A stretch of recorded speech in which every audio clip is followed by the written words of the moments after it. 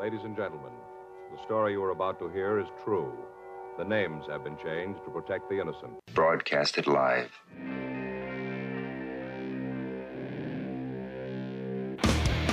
Hey, who wants to have some fun? There are balls coming from all over the place. Left field, center field, right field. See, this is the kind of thing, quite honestly, right now, that makes you want to see the Chicago Cubs team lose. Now, you just saying you want to have fun, or do you really want to have fun? It'll be fun. Will the next person that sees anybody throw anything onto this field, point them out, and get them out of here. You don't live in Cleveland. You live in Cincinnati. You talking to me? You talking to me? That is the farthest thing in the universe from the truth. Hello, everyone, live. It's the Dan Scott Show. And right there is your host, Dan Scott.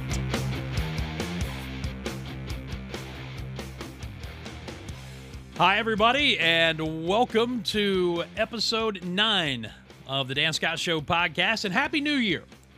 Our first episode of 2022, and optimistic as I am, I believe we've got a good one lined up for you here today. We'll tell you more about it in just a moment. I do hope that you had a great Christmas and New Year's, that you got through it unscathed, or relatively unscathed anyway, and that the new year is off to a good start. If it's not, we'll try to provide you a little bit of a lift today. Our goal is to inform and entertain, and above and beyond everything else, by the time the podcast episode is done, to have learned something that we did not know. And back in the old radio show days, I always said it starts here in the captain's chair, because as my wife will tell you, there's an awful lot that I don't know. To get 2022 underway, we are coming out smoking. Our guest today is a gentleman by the name of Dennis Sarfate. He's a former big league baseball player, Brewers, Astros, Orioles. Spent a decade playing professionally in Japan, where he had the unlikely experience of becoming an American baseball player who became a Japanese legend called the King of Closer, which we will explain a little bit later on. And now he is spending his retirement years, and relatively young man still, but spending his retirement years with a much higher calling. He is a Christian. We're going to talk about how he found Jesus during his career as a baseball player, and now how he is trying to eradicate abortion in this country and preserve the sanctity of human life. It's an incredible story, and I think you're going to enjoy this extended interview, almost an hour long, with Dennis Sarfate coming up in just a moment. I do need to tell you that the podcast, as always, is presented by Todaro Pizza. They're located on Markley Street in downtown Greenville, just down the block from Fluor Field, where the Greenville Drive play. Bucket list pizza. I tell you that all the time. I do so because I believe it. If you've never been to this area and you've never tried Todaro Pizza, you need to make sure that it's on your to-do restaurants when you visit. Those of us who are from here, we've had the Clemson location for over 20 years now. The Greenville location is about 3 years old, maybe a little less. It is phenomenal. They have been such a great addition to the west end of Greenville. They support what we do at the Greenville Drive. And look, folks, I hope you know me well enough by now. If the food wasn't any good, I wouldn't be promoting them. So tell John how much you appreciate his supporting of this podcast, the Dan Scott Show podcast. Todaro Pizza, Todaro Pizza. Find them on Facebook and on Twitter, Todaro Pizza Greenville. And we'll look forward to seeing you out there perhaps sometime soon. All right, we need to take a break and tell you about some of our other sponsors. And then when we come back, Dennis Sarfate will be up with us. And I think you're really going to enjoy this extended interview. This is the Dan Scott Show podcast, episode 9. Back in a moment.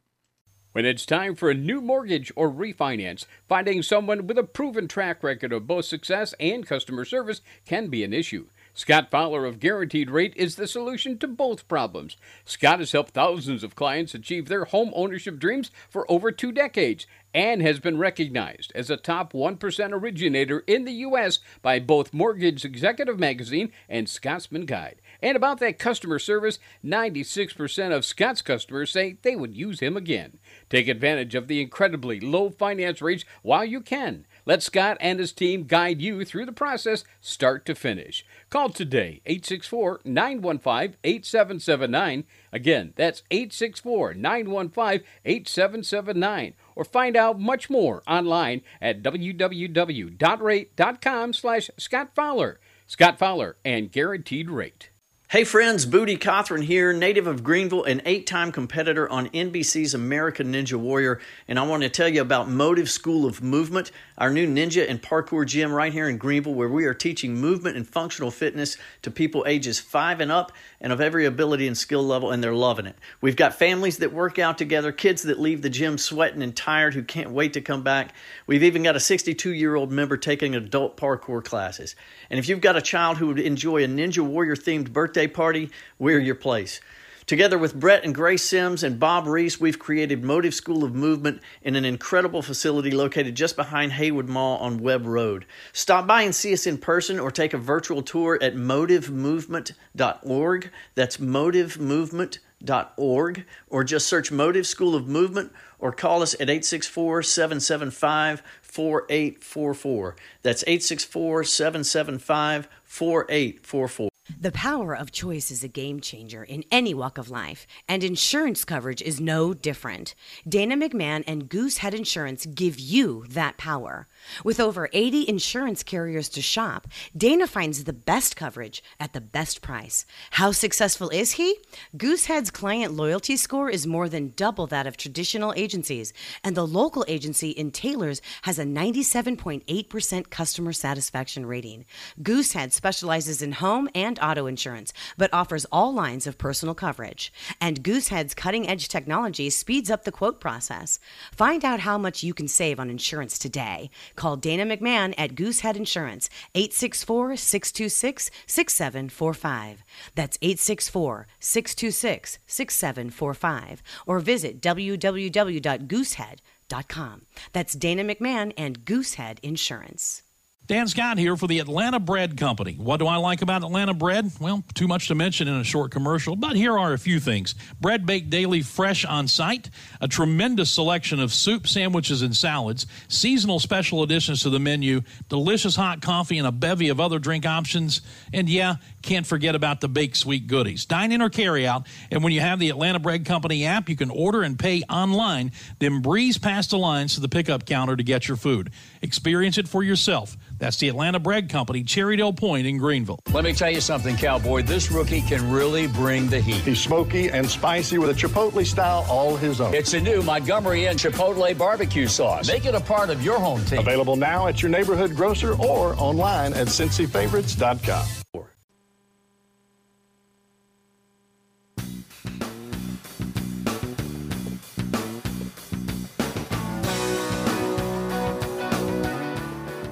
All right, welcome back. It is episode 9 of the newly rebranded Dan Scott Show podcast. The grumpy old broadcasters have gone by the wayside.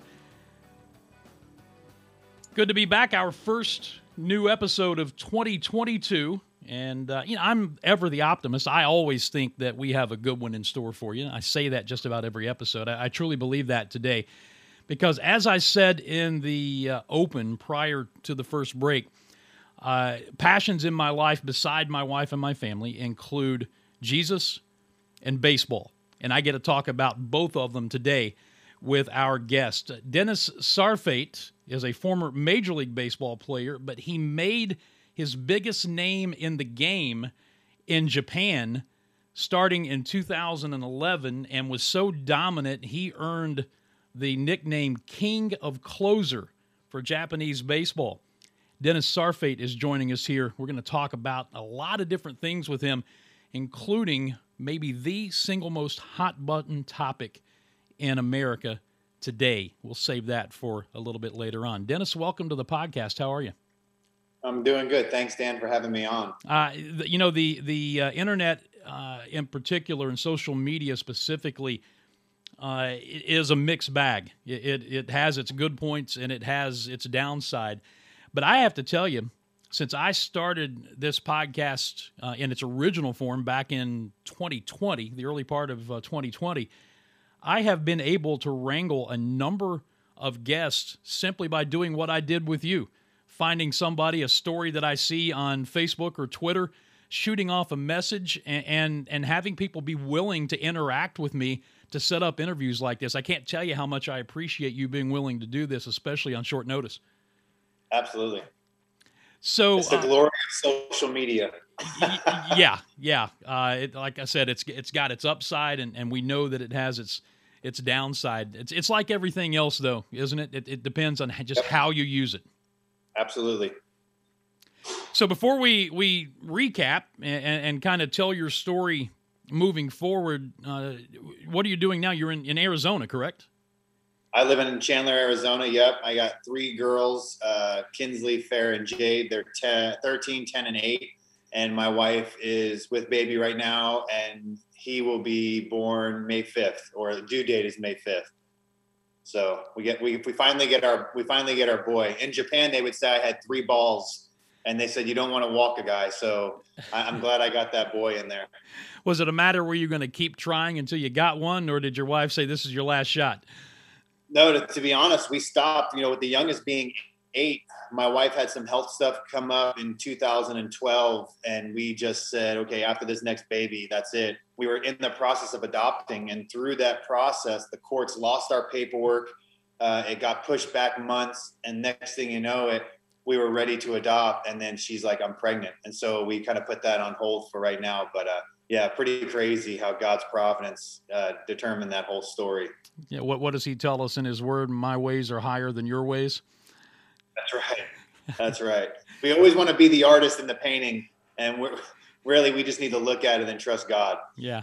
Which is, as a former pastor of mine used to say, Dennis, sometimes easy preaching and hard living. That's right. So, well, let's start from the baseball aspect of things. You were drafted by the Milwaukee Brewers in the early part of the 2000s, 2001, I believe. But even before that, was baseball always a passion of yours? Yeah, I grew up in New York, so I was a diehard Yankee fan before the Yankees were actually really good in the mid 80s, late 80s. With Don Mattingly was my favorite player growing up. Just loved the game. My dad would take me to Yankee Stadium. I would go to Shea Stadium. Started playing. My dad said he put a ball in my hand at the age of 3, and it never stopped. Just always had a ball in my hand. When I got to Little League, I was definitely above the rest in that range that I was playing in. And then my dad made the ultimate decision to move to Arizona, where I could play year round. Now, he says it was so I could play baseball year round. I just think he was tired of the crime in New York and living in Brooklyn. But I got to Arizona, was able to play year round because the weather was so nice, and it just took off. In high school, I was one of the best in the state. I got drafted out of high school by the Texas Rangers in the 15th round, but turned it down because I had a full ride to ASU, and went there. And then my journey started. College wasn't all that I thought it was going to be. Ended up transferring out of ASU my sophomore year. Got caught up in the politics of being a student athlete and not really going to class. And so I needed to get out. I went to a junior college by my house, first year program, and got drafted by the Brewers in the 9th round.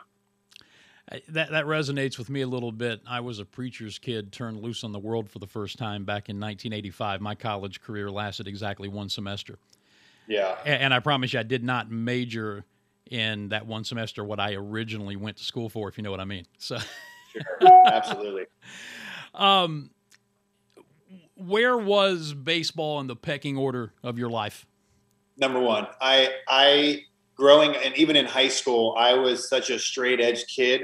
I didn't party. I didn't go out. I didn't do anything. Baseball, if anything was going to detract me from playing or possibly getting in trouble, then I was done. My parents got divorced when I was in junior high. I raised myself pretty much from the time I was 13 until I left home to go to college when I was 18.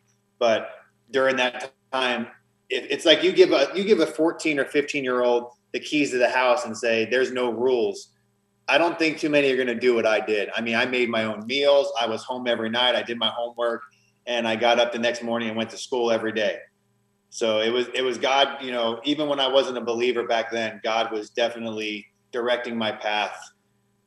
Yeah, and as I did some research on your background, you were raised Catholic, and I heard you say in one of the interviews that I listened to previously that for you that basically meant going to church on Christmas and Easter.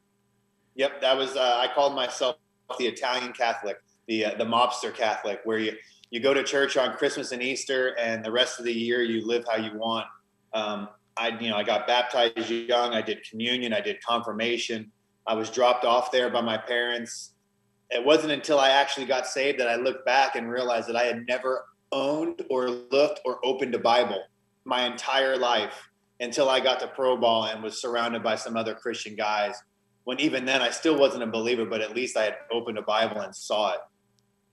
We're visiting with Dennis Sarfate, who is a former big league pitcher. I guess it's accurate to call you a legend in the Japanese professional leagues, and we'll get into that part of your story here in just a bit. And now is since he's retired from baseball, is it accurate to say you're a political activist? Yeah, activist, lobbyist. Really, the only thing we really cover is abortion. So I guess I'm an activist for the preborn. So yeah, for sure. And which we're going to get into that part of your story coming up in just a bit. I'm curious about, and again, watching a couple of interviews today and seeing how your life turned once you got into baseball. What precipitated that turn? Because you talked about drinking, you talked about partying, you talked about all of these things. So how do you go from being a self-disciplined, almost emancipated minor, based on what you told us just a moment ago, to making that turn into that lifestyle that seems to grab so many people when they get into professional baseball? Yeah, so I guess you have to go back. So my parents were divorced, but they were both alcoholics. Raised in that kind of atmosphere. That's why I kept myself clean. I didn't want anything to do with it in high school. College was a different story. Got introduced to partying. And then when you get drafted and you go in the pro ball, now you're above everyone else. You feel like you're untouchable. There's nothing that can happen to you. I mean, I have a boat of stories that I am ashamed of my pro ball years. Even when I got to the big leagues and the amount of just narcissism you're around and the money and all of that being said, when I got to Japan, I got away from all of this noise. I was able to actually just reflect on my own life and start, because, you know, when you're around this with 25 other guys and say 15 of those guys are doing the same thing you're doing, you don't think you're doing anything wrong. You think you're just living the way everyone else is supposed to live. I would dabble in chapel on Sundays for a good inning, thinking it was good luck. But when I got to Japan in 2011, I started to see how it was always me. It was always my selfishness, my own desires of the flesh that always led me to do the things I was doing. And so at the end of 2011, my wife had gone home back to Japan, or from Japan back to America with my two girls, Kinsley and Farrah at the time. And I woke up one day hungover from the night before, and then I was just empty. Like I had enough. I looked in the mirror and I just said, God, if you are real, then I need you to help me, because I can't. There's got to be something better to life. I was miserable, making $1 million.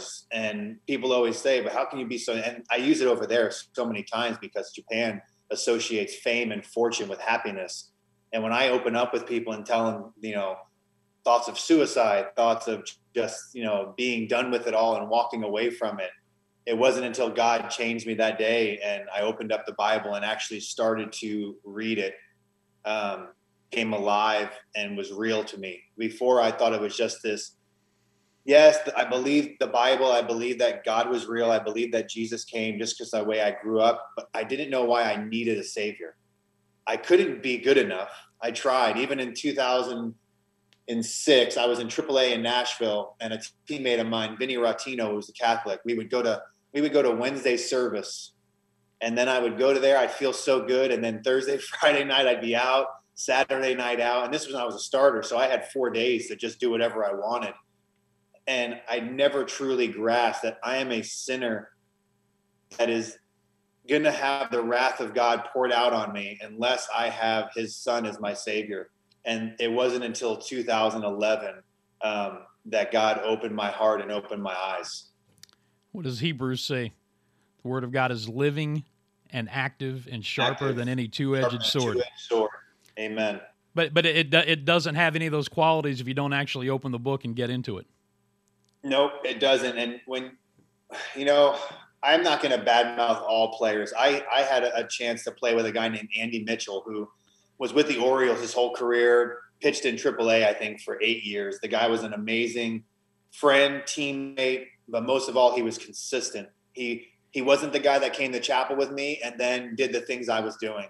He was the guy that went to chapel and then would talk to me and be like, hey, let's go grab a beer and let's go talk about, and he'd always have some kind of wisdom, and that resonated. So even now when I say, like, Andy, you were a part of this whole thing. You were a part of opening, the door path that God used you early to show some consistency with Christians living a Christian life, right? It's a lot of the ones that touch home plate and give themselves to cross and come off the mound and fist pumping to God. But when you're behind the clubhouse doors and you're off the camera, I want to see how you live. And he was the one that was the most consistent.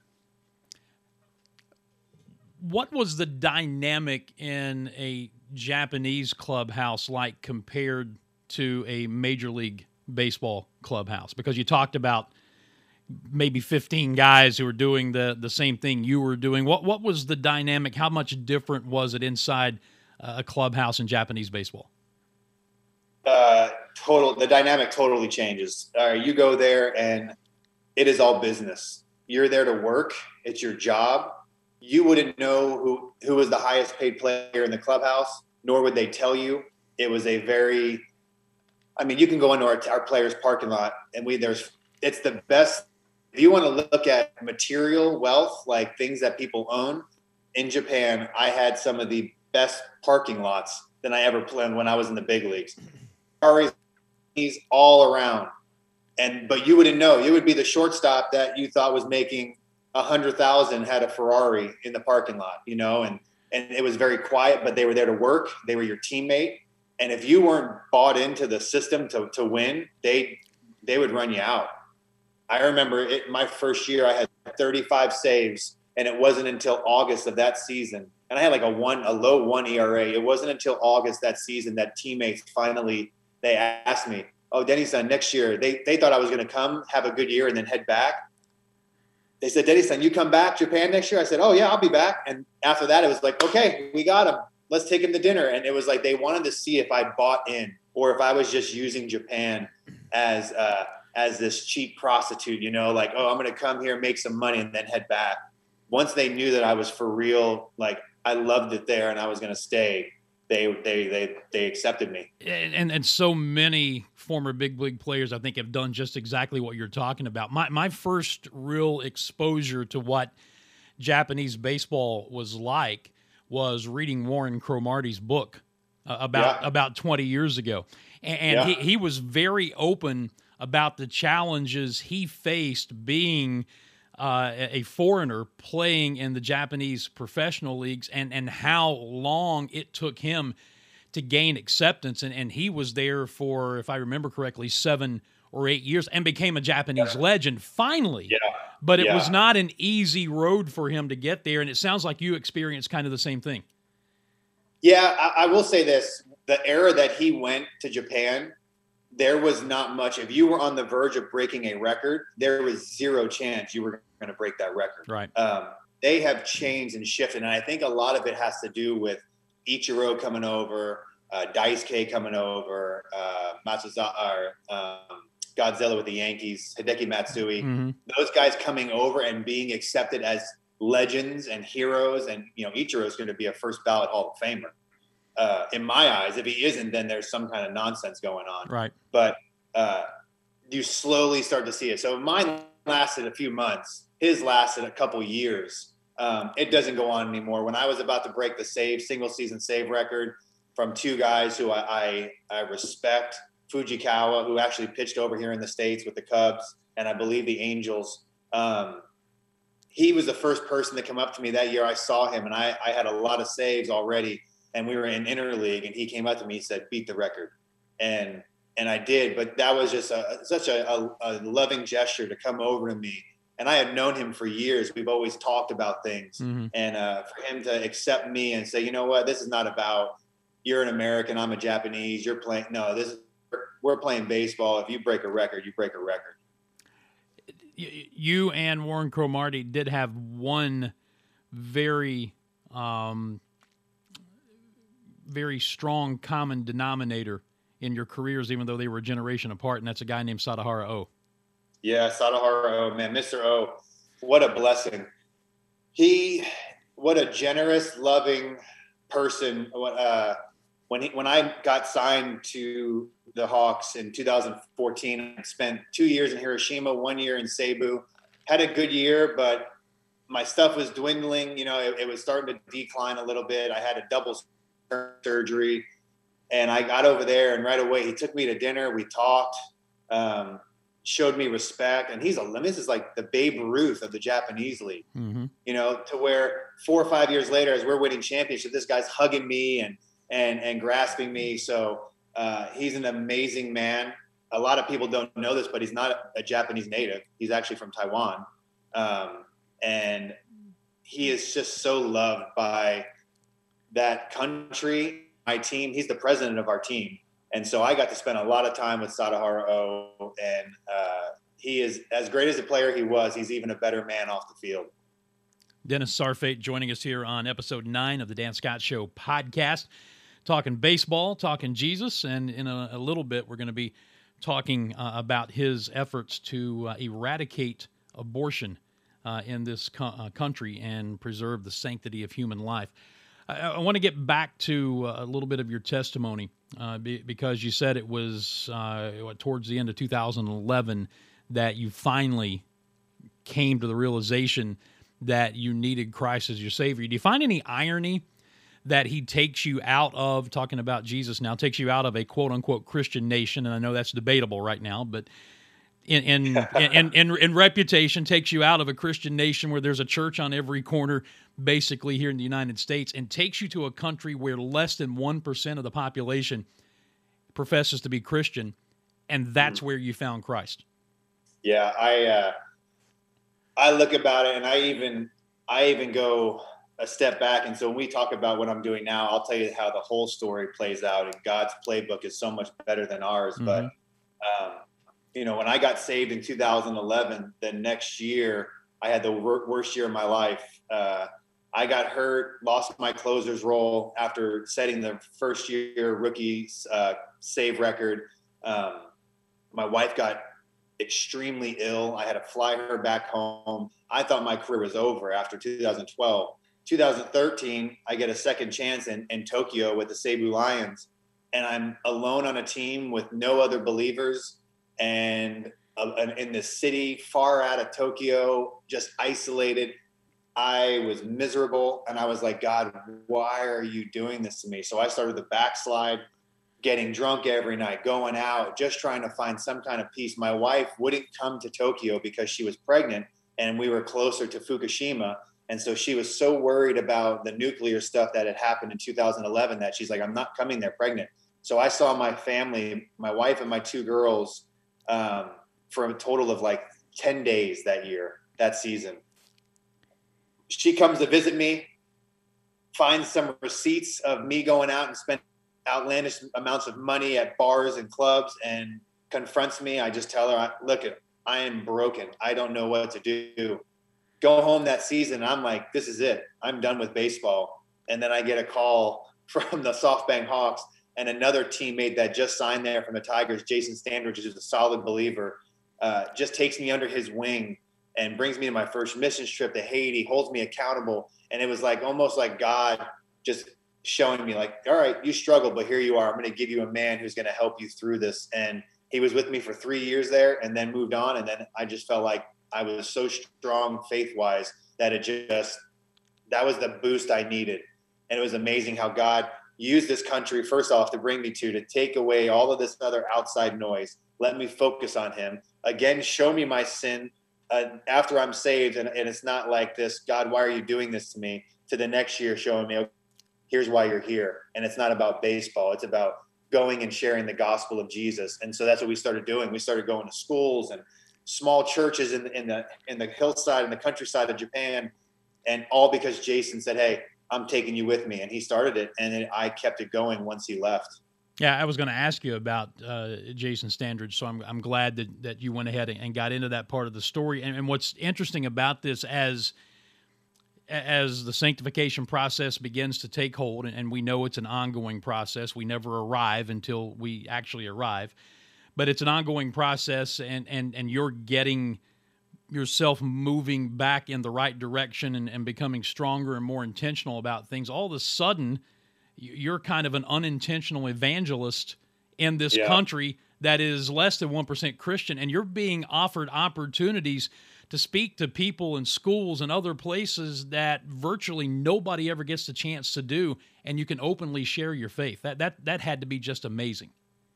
Yeah, and it's actually one step further. So 14, I have a really good year. I saved 37 games. 15, we start going in spring training, speaking at places. I break the single season save record the first time for the Pacific League, for the league I was in. That 16 comes around. I break my own record again. I get 43 saves. And now the first few schools were like, don't talk about God, don't talk about anything. And so I would be like, all right, well, let's talk about the fruits of the Spirit. And they're like, what's that? I was like, just being joyful and peaceful, kind, loving. Oh, yeah, you can talk about that. By the time 2016 comes around, I would go to a school and they'd be like, talk about whatever you want.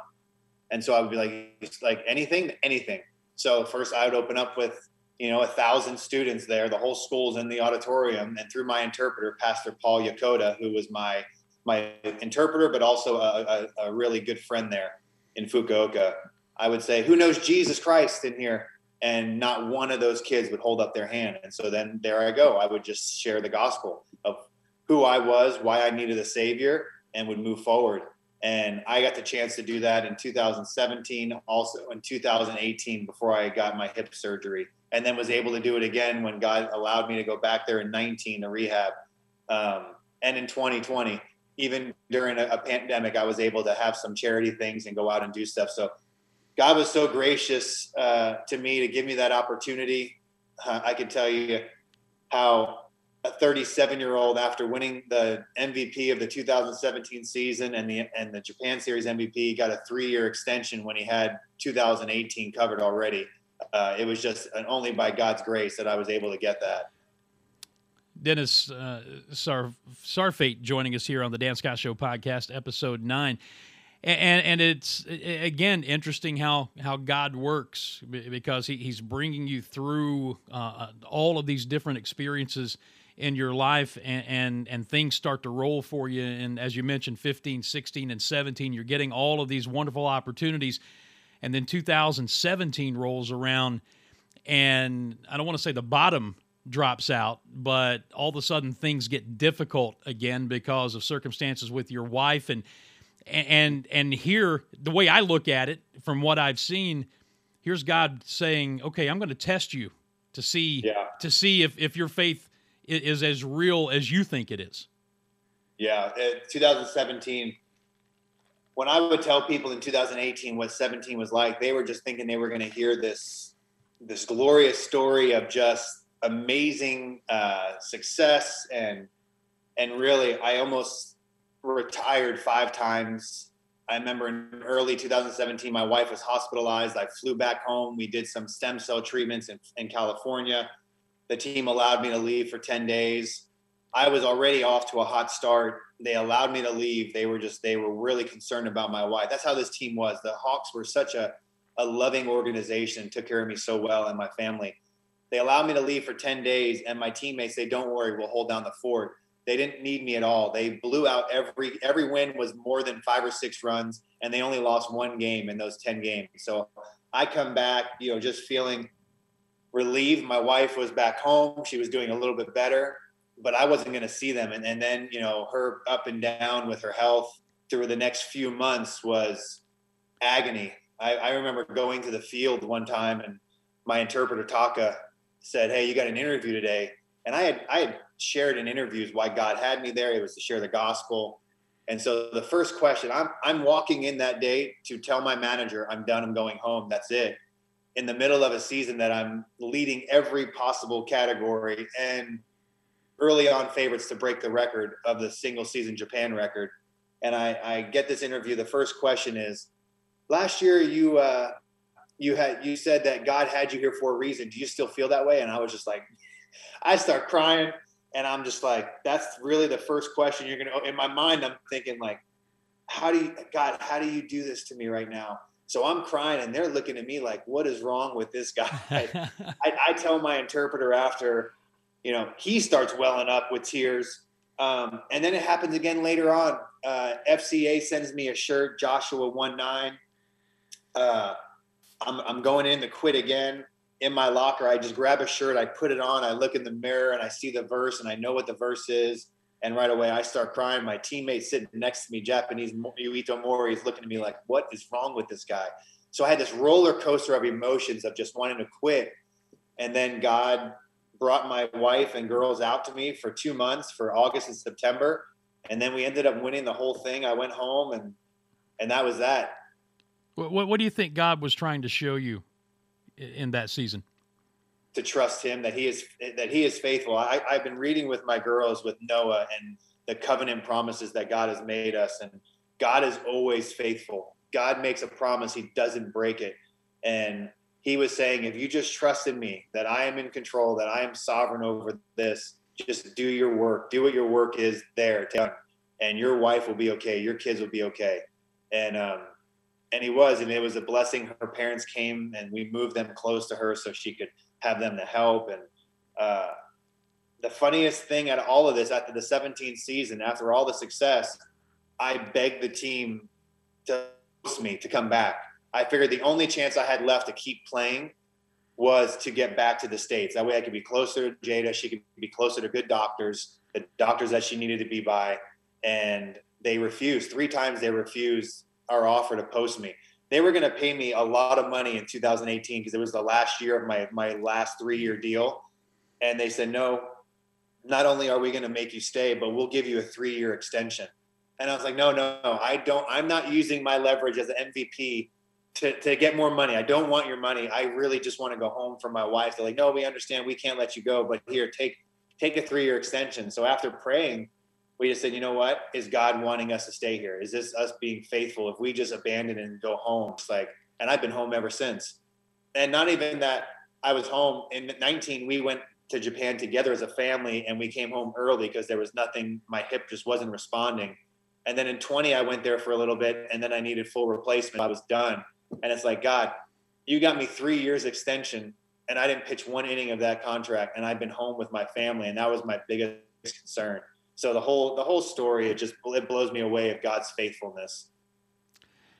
As I was taking some notes and watching those earlier interviews in preparation for this, and listening to you talk in those interviews about locker room dynamics and all of these things that you have touched on here so far, I couldn't help but think about John 3:30. And it seems like that has been a big verse in your life. He must increase, I must decrease. Yeah, I always, before I would get onto the mound, I would always say a prayer. I would get on my knee and pray. And so I'd have fans ask me, what are you doing? And I said, well, I use Psalm 28:7. The Lord is my strength and my shield. In him my heart trusts. But I said, it's not about me out there. I hope that you guys don't see me and you see God and his favor and his abilities that he's poured out in me, that whether I fail or succeed, it is not about me. I was the best at losing. I would blow a game and I would come in the clubhouse and the guys would be waiting for this blow up. And I would just sit in my locker quietly, give myself about 5 or 10 minutes. And then I would get up and be like, all right, guys, I'll see you tomorrow. And they would just be like, what is wrong with this guy? But it was never about me. I just feel like if we make it about ourselves, we're missing the whole point. Didn't I hear in one of the interviews that Psalm 28:7 became such a part of who you are when you signed autographs or whatever, that people actually started wearing shirts at Japanese baseball games that had Psalm 28:7 on it? It was like a gospel bomb. I would sign it, and then people were putting my jersey. They would have my signature embroidered on there with Psalm 28:7. So I'm guaranteeing that people are just going around with, what's this PSALM 28:7? They look it up. Best thing ever is there's a guy named Marv Pimentel. He lives in Buffalo, and Saiton Brugencake, who is just a ministry worker that travels all over from Canada, lives in the States now. They set up a website for me, DennisSarfate.com, and you can go on there and see speaking engagements that I was going to do in Japan. But if you hit a link, it would go to a Japanese version of the Bible. And so they were able to go on. And so I would hand out baseball cards. I wonder if I had any. I would hand out a baseball card with my picture on it. And on the back was the gospel in Japanese. And then on the bottom, it was the website. So we were just handing these out. And I can't tell you how many times where God would use that as this gospel bomb. I would take cards to the park and I would just be handing them out because they'd be like, oh, Dennis-san, walking around Fukuoka, I stand out. I'm 6'4". I have a beard. They know who I am. And I would just hand out these gospel bombs to everyone. And God just used it. It was amazing. Did you run into resistance with the openness of your faith? Never. That's amazing. I had some hardcore feminists attack me on Twitter and call my team and ask the team, Americans, to fire me because I made a comment about the Women's World Cup versus the Men's World Cup. And I said, it's a matter of economics. Men's World Cup brings in more viewers. They make more money. And per viewing, the women actually made a higher cut. And so I made this comment to Megan Rapinoe, and I said, if you don't like the U.S. and it's so awful, maybe you should leave. And I got attacked. And I'll tell you what, my owner and my GM said, this guy is a man of honor and integrity. We stand by what he said. And I was blown away. I thought I was going to have to go apologize, get fined or whatever. They knew who I was and they let me roll with it. Had you done that in this country, you probably would have had to do all of the above. You know Mark Dewey, right? You'd heard of the name Mark Dewey? I think so. Pitched for the Giants in the 90s. Yeah. So he's a brother. He has a ministry, and his story, he has a podcast as well. If you go on there and listen to his story and how the Giants, what happened to him in the mid 90s, you'll see it. And that was in the 90s. Now you fast forward to 2021 or 2022, you would not be able to get away with that. And yet God kept a hedge of protection around you for that entire chapter of your life and your career, to give you that platform and give you the opportunity to be that, I guess at the beginning, as I said, the unintentional evangelist, and then obviously there was a lot more intentionality about it as you went on. We're visiting with Dennis Sarfate, former big league pitcher, Japanese legend, the king of closer. How'd that nickname come about? They're really big on nicknames in Japanese baseball, aren't they? They are big of. I don't know why that nickname came about. I for sure never once said it. They just always want to king of home run. They always want to put something with it. And someone came up with it in my team front office, and I walked out to the game in 2016, and as they played on the Jumbotron, it said King of Closer, and I was like, what is going on? I had no idea they were going to do this. And so I kind of moved past it. But yeah, then it just stuck. So now even to this day, they're like, oh, King of Closer. And I'm just like, oh my goodness. Do you see any time in your life where you go back there for any extended period of time, or is that chapter closed? I can't imagine being there a decade and having all of the experiences that you had, both baseball and through what Jesus did in your life, that you can just completely turn your back on that country?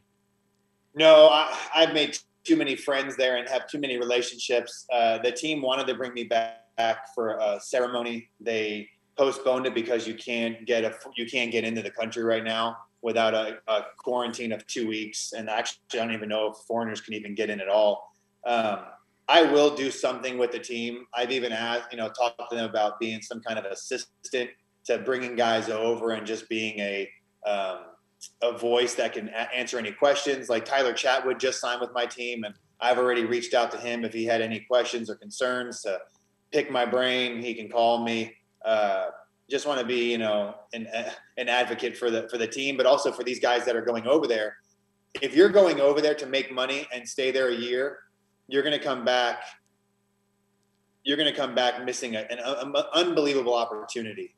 And the guys that go over there with the swagger of I'm a big leaguer and they have, 10 years of experience and they go over there with that swagger, you're going to get run out of the country as well. You got to go over there humble and just accept the things. You're not going to change it. You're not going to change the way they play. You're not going to change the way they think. And if you don't want to be a part of it, then do yourself a favor and don't sign. So I'm going to go back. I definitely want to be a part of that and go back there and visit the churches that I would go speak at. And I still talk to some of the pastors that are there. It's too big of a place in my heart to not go back and to spend more time. Yeah, that's great to hear. I have long one. I'm 54 years old. I'll be 55 in April. One of my bucket list items is to actually see a Japanese professional baseball game in Japan. Of course, I'll have to get over my fear of flying to do that one day. But something I've always wondered, and I've done some internet research and not been able to find an answer. Do they do English language broadcasts of the Japanese professional games over there? I think sometimes you'll get it on Fox. You can see some games here in the middle of the night on whatever. But I mean, in Japan itself, are there any English language broadcasts of the games? No. They'll say some words like the announcer in Nippon Ham will be like, "It is gone," and for home runs. But that's about it. Everyone else, it's 100% Japanese. Yeah, I often wondered about that because I know it there's an international flavor to it and some English speaking folks over there. I just wondered if maybe there was even a minority style broadcast that was done specifically for English speaking folks. Visiting with Dennis Sarfate, who is now a retired baseball player. And by the way, was that hard for you to make that move, or did the injury make it easy? Having your hip replaced made it easy. I tried. Once my wife got pregnant, there was no chance that I was going to try to leave and go back. I thought about it before she got pregnant. Like, I could probably play again. I feel great. I work out every day. But it was time. I think God had me ready for something else. And it was easy to know that it was the injury that caused it. It stunk because I feel like I had a lot left in the tank. I mean, I was getting better and better each year. And my velocity was the highest it has been. I was in 37. I was still pumping 97, 98 consistently.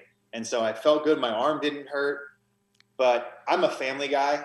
I hated leaving. It was a treacherous thing for me to say goodbye to my wife and girls when I would go to spring training there without them. And I would cry all the way to the airport. So being home now and knowing that I don't have to leave, no, I've enjoyed it, and it's been pretty easy. So many athletes, when their careers are over, they have a difficult time finding something to replace that adrenaline rush, replace that void that's now in their lives. You have chosen a very unique way to move on and make the next chapter. You have become a very, very outspoken opponent of the atrocity that is abortion in this country, and have been unapologetic about it. How did that come about for you? Sure. All right. Well, it goes back to 1982. There was in 1982 a woman and a man were at a truck stop, conceived a baby, and then instead of choosing in that situation to murder that child, they gave it up for adoption. The parents that adopted that child were not Christians. They just needed a baby. They couldn't have a baby of their own. They adopted this little girl. She gets to high school, gets saved. Her parents get saved through her getting saved. The dad becomes a pastor.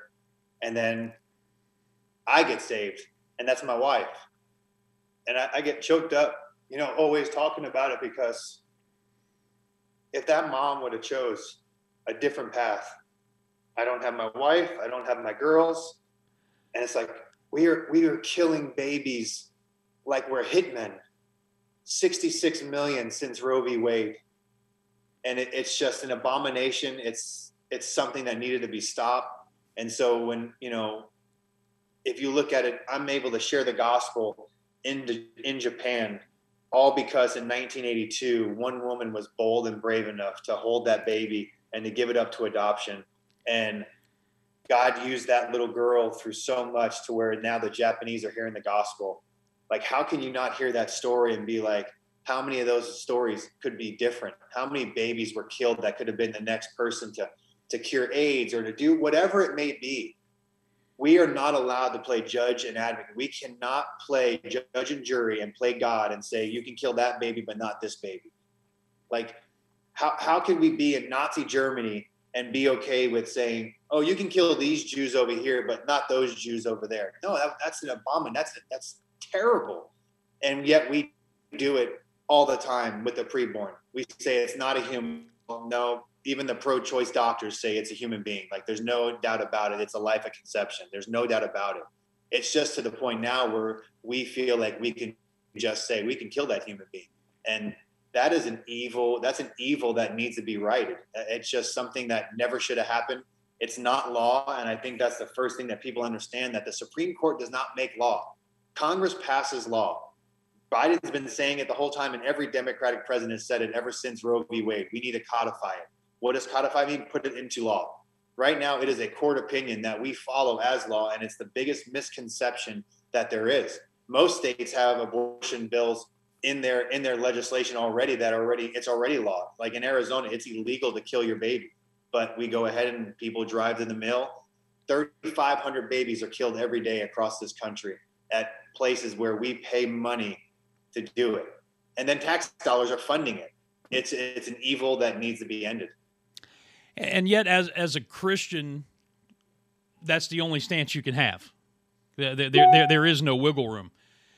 But we are also charged through the words and the example of Jesus Christ to hate sin but love the sinner, and to handle all of these things in a loving way.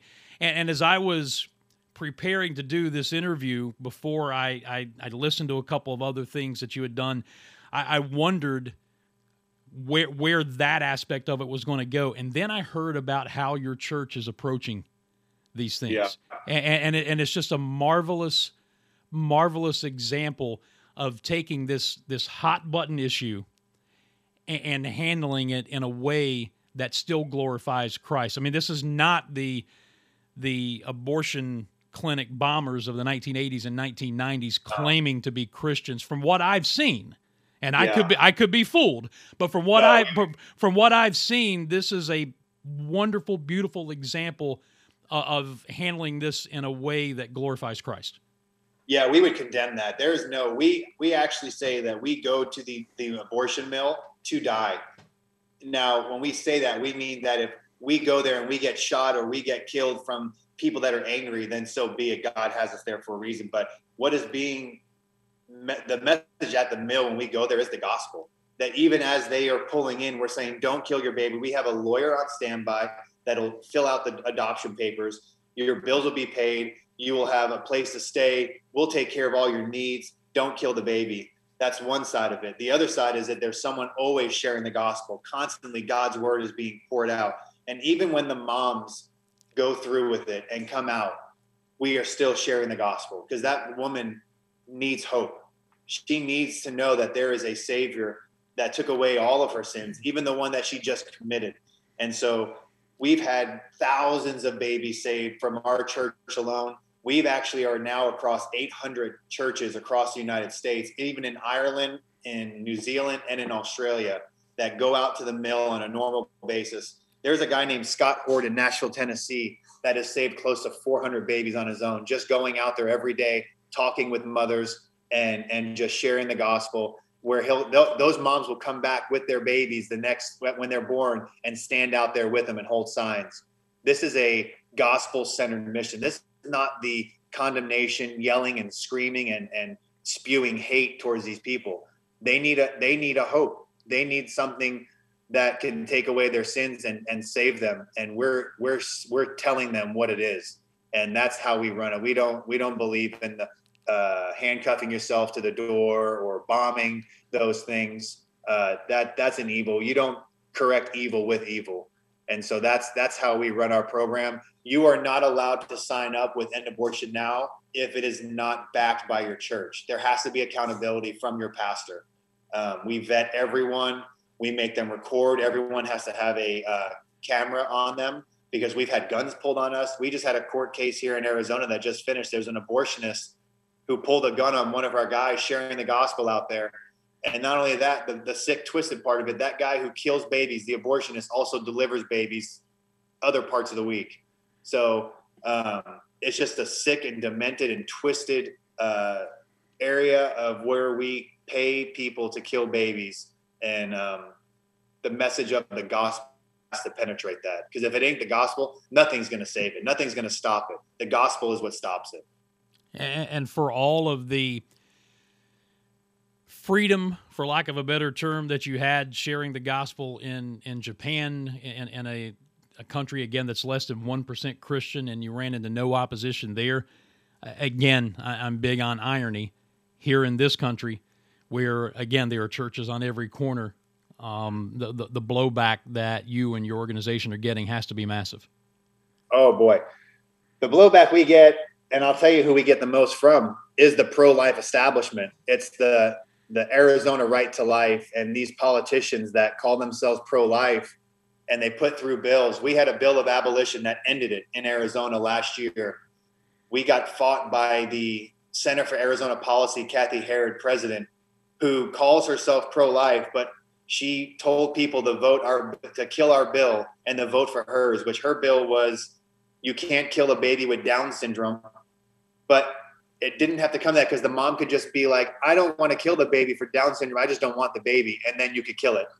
2, you had to have a proper burial for the baby after you killed it. And 3, which was the most evil of it, it repealed pre-Roe v. Wade law, which was SB 13-3604. And what that does now, even if the court overturned Roe v. Wade, it would be legal in Arizona to kill your baby. These people are getting paid to do this. They're being paid. They're taking money from pro-life organizations, from pro people in their districts around their state, and they're not doing nothing to end it. I am not getting paid. I refuse to get paid. All the money that we raise gets put into putting bills in and getting legislators on board, and it's working. We have 15 bills going in this year across this country, and I have state reps calling me all the time. I'm ready to do this. I'm ready to fight. And that's what it's going to take. It's going to take Christian men and women standing up and saying, that's enough. This is enough. We've killed enough babies. We have to end this. Dennis Sarfate joining us here on the Dan Scott Show podcast. This is episode 9 and the first one of 2022. As we get into wrap-up mode here, Dennis, and again, I can't thank you enough for spending the amount of time you have with us, especially on such short notice. One of the things that has been put on my heart, and maybe someday I'll get to share my testimony with you, because I was a preacher's kid. I had the opposite raising you did. My dad is still a pastor and the best man that I've ever known, just a true warrior for Christ. And I was 45 years old before I came to Christ. So I feel like I've got a lot of time that I need to make up for. And so every chance I get, I speak to churches, I share my testimony. I'm getting more and more of this type of thing that I'm doing to try and get the message out as much as I can. saying all that to say this, in March, I've been asked to speak at a men's leadership conference at a church here in the upstate of South Carolina where I live. And as I was preparing for the interview, I thought, well, Dennis is not going to be there. But if you were there, what would your core message be to the Christian men? And there are going to be a bunch of them who are going to be gathered in that church for 4 hours listening to a variety of speakers on that Saturday morning. What would your core message be to Christian men?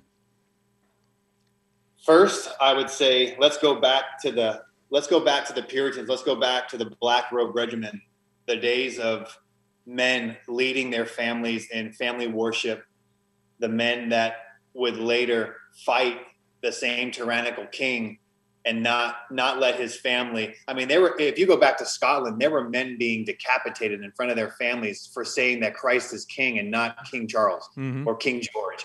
And we have gone so far. I mean, we have men that have families that are claiming Christ, playing video games all night long as their kids are doing whatever, their wife's doing this. We have to have men be men. Get family worship back together. Stop putting your duty onto someone else, whether it be Sunday school or wherever else. It is your responsibility. You are going to be held accountable before God for how your children turn out and how your wife is. And that has to scare some men. So that's number one. Number two, fight. Get ready to fight. Not fisticuffs. And I'm not talking about going pick fights with people. I'm saying stand up with Christ-like integrity for things that are important, things that make you lose friends on Facebook, that might make you feel uncomfortable doing it. Share the gospel with your neighbor. Reach out to everyone that you should be spewing. 1 Peter 3:15, always be ready to give a reasoned defense for what you believe. There should not be any time where you pass. And I'm guilty of this myself. I've had neighbors that are Hindu that I walk by and, yes, I just wanted to share it, but I missed an opportunity. We have to be men and start fighting abortion. Speak up in your church. I can't tell you how many churches, literally, when we call them, hey, we're going to be in your state hosting a rally at the Capitol to end abortion. Would you join us? Where we get blasted by pastors saying, you're doing this wrong. You should never do this. It's a woman's choice. And it's just like standing before God, you have such a tremendous honor and burden to lead your flock, and you are going to answer to God. And some of those people that men there, if they're ministers of their church, then they better repent and get on board and start leading them in the word and God's word. Open up your Bible and start reading what God's word says. I will tell you this.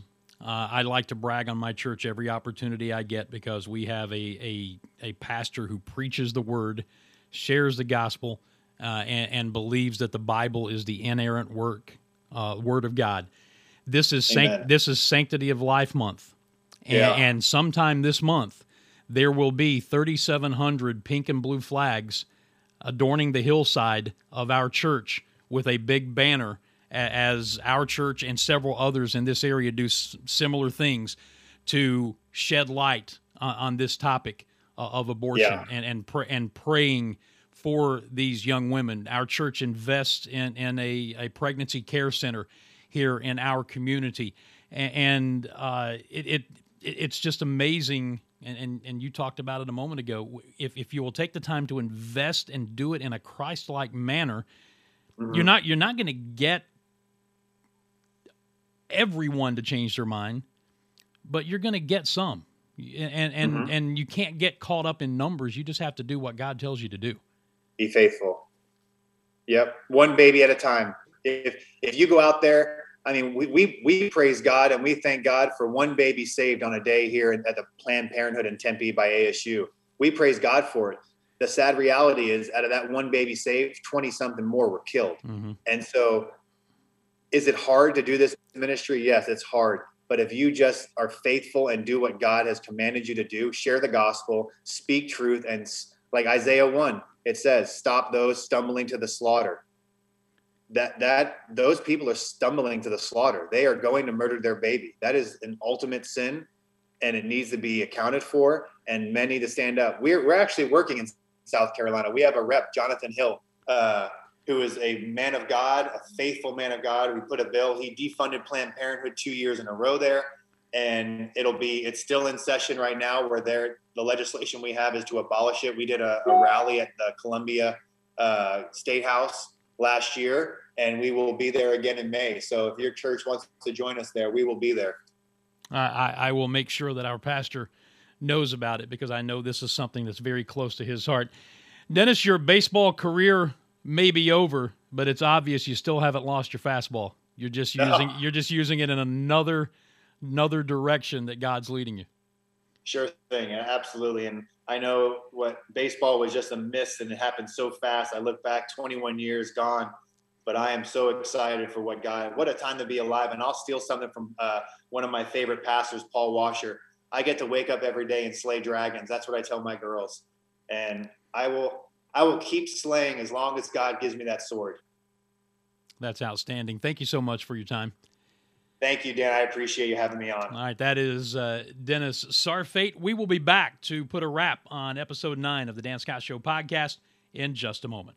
Sometimes in life, you simply need to treat yourself to the best. And every time you lift a refreshing soda from Hank's Beverages to your lips, you're simply already a winner. It doesn't matter if it's a root beer, orange cream, vanilla cream, black cherry, or grape soda. There's a reason Hank's Beverages has been known as Philly's best for well more than a decade. Find Hank's online at hanksbeverages.net, or you can find their product here in the upstate at Ingles Supermarkets, Lowe's grocery stores, and Harris Teeter.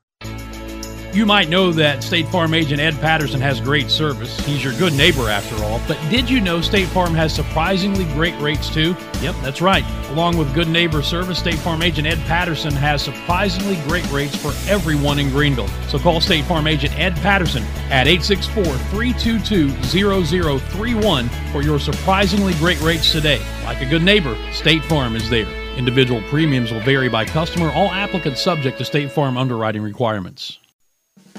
Is your roof leaking or damaged? Do your gutters need repaired? You can Google roofing companies until your computer overheats, or you can simply call the best, Bracken Roofing and Gutter. Whether it's roof replacement, new and remodel installation, roofing insurance claims, whatever your needs, Bracken Roofing and Gutter will simply do it right the first time. And the same goes for gutter screen installations. Forget about balancing on ladders and cleaning your gutters. Let Bracken Roofing and Gutter screen them for you today. Listen, do not settle for subpar work. Get a free inspection today. Check out the reviews on Facebook. You'll see many satisfied customers, and they're all saying the same thing, that they're happy that they chose Bracken Roofing and Gutter. That's Bracken Roofing and Gutter. Call Kyle today at 864-704-5993. Every sports fan's goal should be make it to the Hall of Fame. Well, we have you covered with Hall of Fame Sports Grill at 531 Wade Hampton Boulevard in Greenville. Known for their great food and fantastic daily specials, Hall of Fame has you covered with all the game action on their 30 televisions. Plus weekly events like Tuesday nights bar trivia for dummies, Wednesday nights music bingo, Thursday nights dirty bingo, and karaoke with Fred Rock every Friday. That's 531 Wade Hampton Boulevard, HallOfFameSportsGrill.com. Treat yourself to one of the fastest growing, most entertaining activities in the upstate with a visit to Craft Axe Throwing. From casual axe throwing to the World Axe Throwing League, Craft has it all right here in Greenville. Get in-house safety instruction, then claim a lane and start throwing today. League nights available for those who love to compete. Craft Axe Throwing, 1320 Hampton Boulevard in Greenville. Call 864-301-6032 or visit craftaxethrowing.com. Sometimes cleaning up the neighborhood begins at home. When it does, call on Shane's Powerhouse Washing. Shane's is a family-owned business which prides itself on being on time and doing the job right the first time. Residential or commercial, home, business, driveway, parking lot, decks, fences, even dumpster pads. If it needs cleaning, Shane's Powerhouse Washing will get it done. Also, ask about the handyman services available. Call today, 864-760-9184, or check out the website, www.shanespowerhousewashing.com.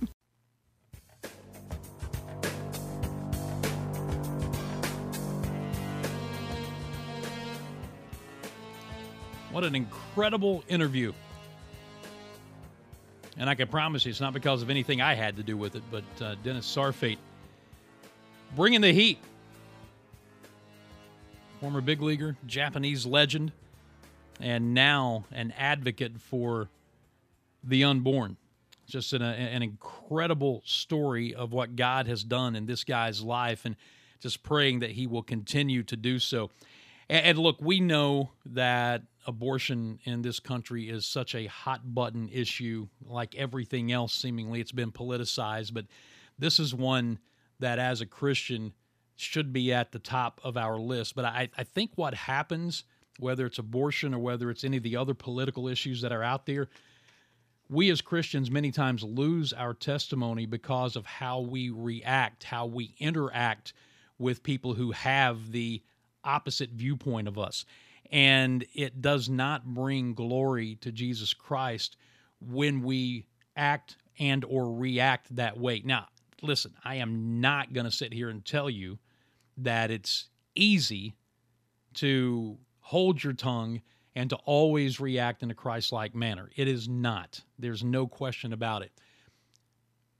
But if you listen to what Dennis had to say and the way his church and organization goes about dealing with abortion as an issue, and more importantly with the human beings, with the mothers-to-be who are going and either considering or going through with having these abortions, the love in which they are doing it, the sharing of the gospel that's involved, and none of the condemnation, none of the things that people point to and say, yeah, that's why I don't want anything to do with Jesus, because of those hypocrites there.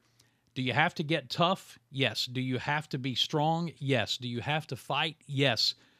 But there are ways to do it. And again, I'll be honest, as I told Dennis at the end of the interview, as I began to see some things on the Twitter feed and some of the other things, I wondered how that part of his story was going to go. And then I did my research. I listened to some interviews, and I discovered how he and his church are lovingly attacking this issue and the success they're having because of that. And it's just an incredible lesson for all of us to learn. And as I said, again, Ray Longnecker, easy preaching, hard living. I understand that. But if we will surrender all of that stuff to Christ and let him lead, man, what an impact we can make. What an impact Dennis Sarfate and his church and his organization are making, not only in Arizona, but all across the country. And when they come to South Carolina in the month of May, I cannot wait to get together with this guy. This has been episode 9 of the Dan Scott Show podcast. I slip up there because I'm going to tell you about episode 10 next week. We're going to stay on another sports and Jesus theme. Our guest next week is a guy named Jason Romano, who was one of the top executive producers at ESPN until he walked away in 2017 so he could better share his faith, and he does so with a website and a podcast and much more called Sports Spectrum. You need to check it out. He'll be our guest next time on the Dan Scott Show podcast. It's brought to you each and every episode by our friends at Todaro Pizza. They are the presenting sponsor. Thank John again for all that he does to support what we do here, and we'll look forward to seeing you again next time. One more time, a thanks to our guest, Dennis Sarfate, the former big leaguer and Japanese legend who has now made it his life's mission to be an advocate for the unborn. We'll see you again next time on the Dan Scott Show podcast. This has been episode number 9. And until then, I'm Dan saying God bless you. So long, everybody.